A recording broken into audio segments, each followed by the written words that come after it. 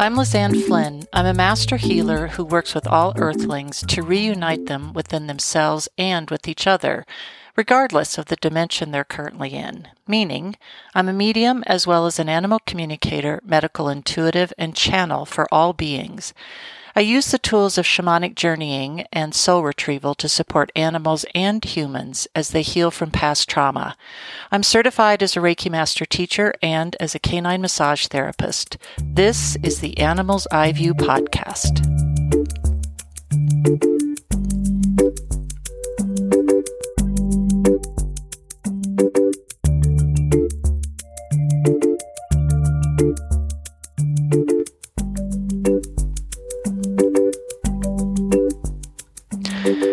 One of the more frequent questions I receive when talking about animals on Earth is whether they can reincarnate and whether they can somehow climb up, I guess, the soul hierarchy ladder and come back as human. And every once in a while I get the question of whether it's possible for humans to come back as animals. And I'm sure you all have seen the memes of how some humans perceive that. As my Irish dad would have said, they live the life of Riley, Riley being someone who is living an easy and a pleasant life.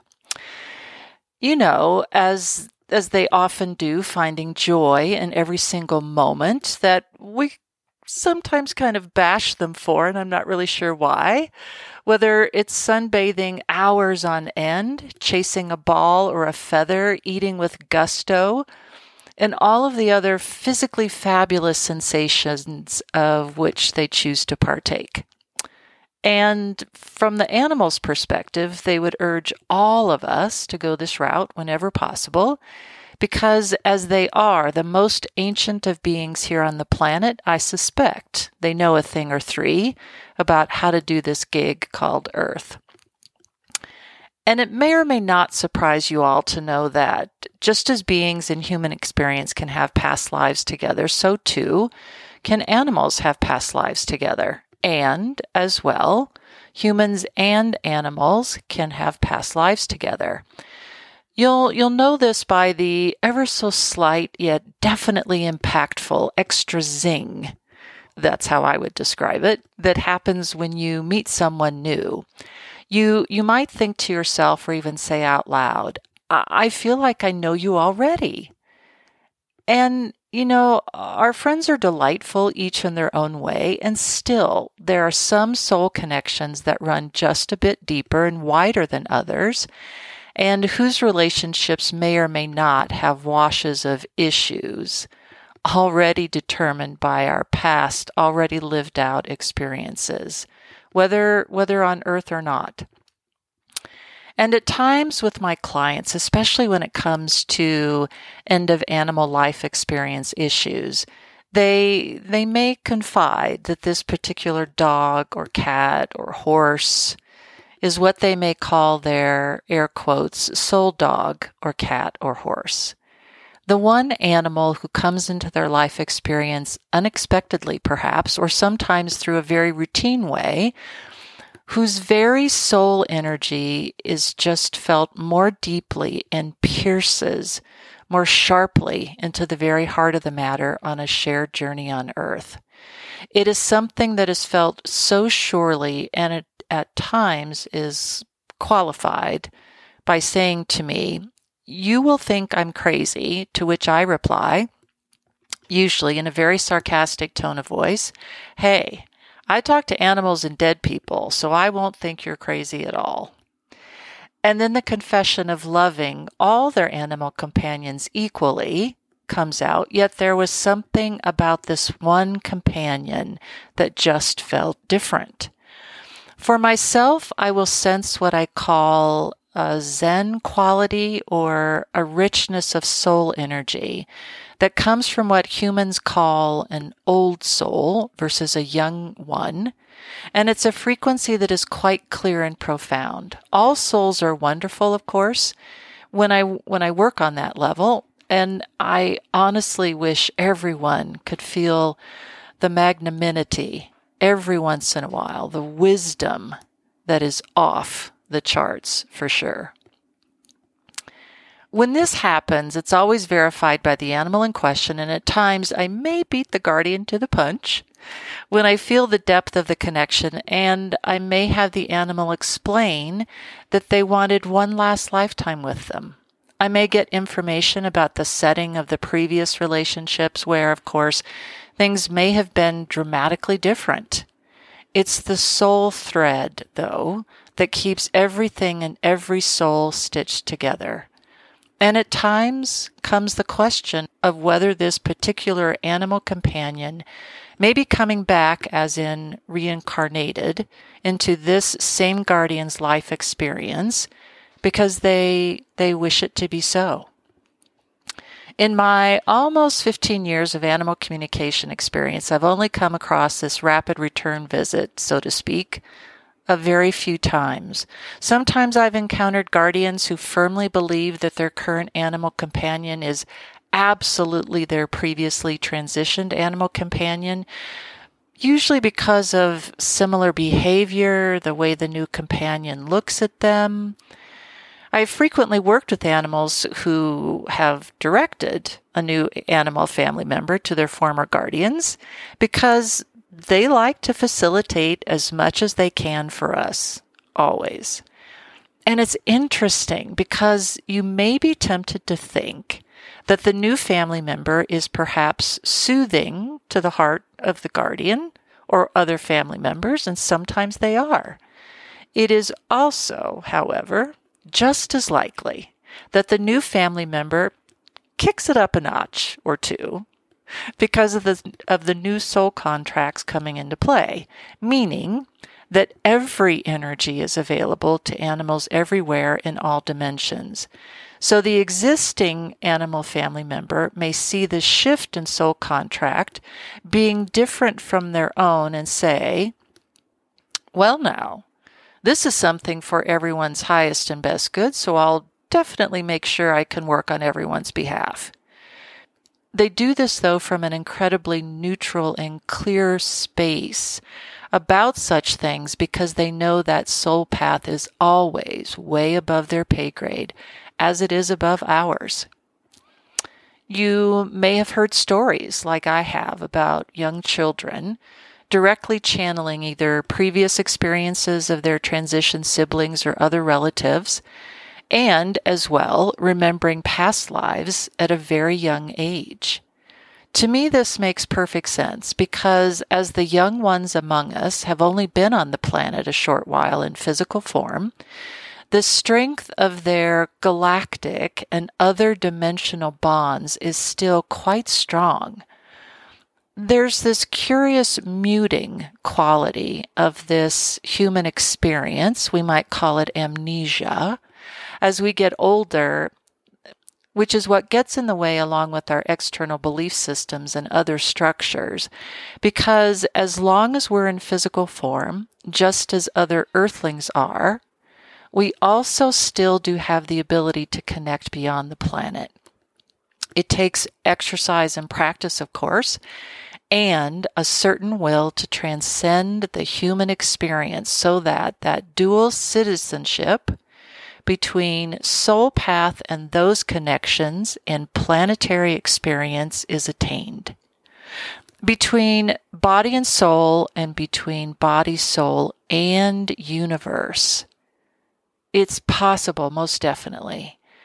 I perceive that we as well have had many return experiences, i.e. reincarnation, not only on this planet, as well as on others, and through techniques such as hypnotherapy and past life regressions, information can be extracted and synthesized into the now for a greater awareness of soul path. I know I've mentioned before the work of Dolores Cannon and Michael Newton, to name two of my favorites, who are both well known for their books and for their work into soul evolution, if you will, of human experiences on this planet. And finally, to the question at hand of whether animals can come back as human, to which I say, why would they? And whether humans can come back as animals, and to this I say, not likely. And here's why. I perceive that it takes a soul path of extraordinary light and depth to agree to come to this planet of such radiant light and such supporting to the light contrast. While I'm aware that this takes place on a soul level, I also don't perceive that each experience is not also connected to the awareness directed by the soul path, meaning each soul energy is matched with experiences designed to gain the most awareness during a life journey on Earth. I won't argue with anyone who says, well, I didn't sign up for this, because it is certainly not my place to take away any self-illumination about that statement for them. In my service to the planet, if someone asks me the question, how can I make this more joyful? I will gladly open the door and turn on the light for them, because they're committing to the universe to more closely adhere to the soul path. Something that beings in human experience sometimes struggle with during our life experiences. I will always, always hold the space for anyone with whom I partner and move only when they are ready to move, because again, that's not up to me. It's disempowering to push someone to a place where the energy doesn't resonate for whatever reason. It's always about choice, and no one is to be judged for theirs, only embraced.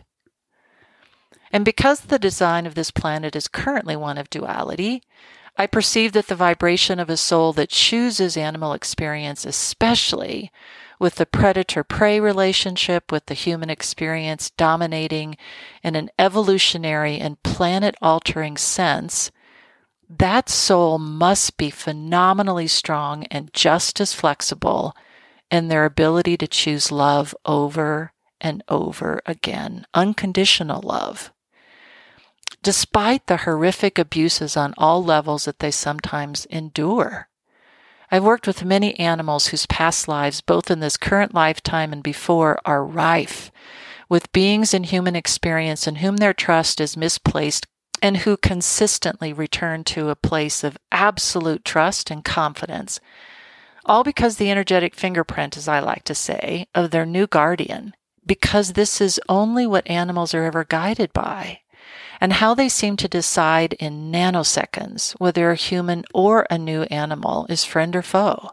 It's an energy thing, as they are masters of the language of energy. These particular vibrations of animal souls have, I perceive, reached the pinnacle of their soul evolutionary path when they incarnate on this particular planet. And why a fair number of them, those Zen types that I mentioned earlier, don't return to this planet, certainly, and return home to what I call source energy, to become one once again with all that is in the multiverse, ever ready to support and connect with whomever needs that from them, because that's just how they roll. It's the purity of animal souls that is distinctive to me. Just as I've described before, the high octave C is of angelic energy, so too is animal energy, particularly when I'm in medium mode. I'll often be able to tell gender, generation, and other attributes of a soul entity that's come a-callin'. And with human experience, it's so interesting because there's a slight static that's present that's indicative of what we call mind. It's fascinating that it presents itself as static and actually, to a certain extent, detracts from the overall whole of the frequency. So, as animal souls are not likely to reincarnate as humans, which is a tad bit arrogant on our part, perceiving as we do that our experience is perhaps the ultimate of all experiences here on this planet, human souls, from my perspective, are not likely to reincarnate an animal experience for precisely the same reasons in reverse that I listed for animal souls. It seems to be something about this particular experience for beings as humans that creates the amnesia I mentioned, that's partly by design of both ours in this human experience and perhaps our species on a collective soul level. And of course, the collective soul level is something that we're not very good at matching into human experience. Not like animals are really good at it. The structures we've created to separate haven't done us any favors, as I've consistently talked about. And it really does beg the question, if we were here to follow and not lead, what if we are here as true stewards and guardians of those who are wiser and more connected to their innate wisdom than we are? And what if we are here to learn to love as they love and to be as flexible in this love as they are? What if in our surrender to their balance and partnership, we uncovered our own pathway collectively to the elevated platform of balance and partnership that they exemplify every moment of every day that they are on this planet? What if instead of light versus shadow, we just saw light in contrast to the light that's neutral, that redirects us back to the path of joy, love, and compassion? And what if, in this redirection of all earthlings, a massive transformation of the planet's energy surged and rose up so that we all arrive back at the same place from which we all started, one with everything that is in this moment of now? Well, that's something to hope for. And at least that's the way the animals see it.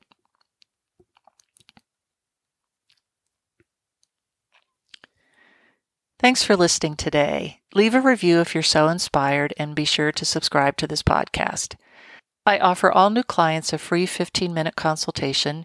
Reach out if you think I can be of service via www.lizanneflynn.com. Come find me on social media, Facebook, Twitterverse, Instagram, and LinkedIn. I invite you to sign up for my quarterly newsletter on my website, where I also post notices for upcoming events such as new classes and online psychic fairs. This has been the Animal's Eye View podcast. I'll see you next time.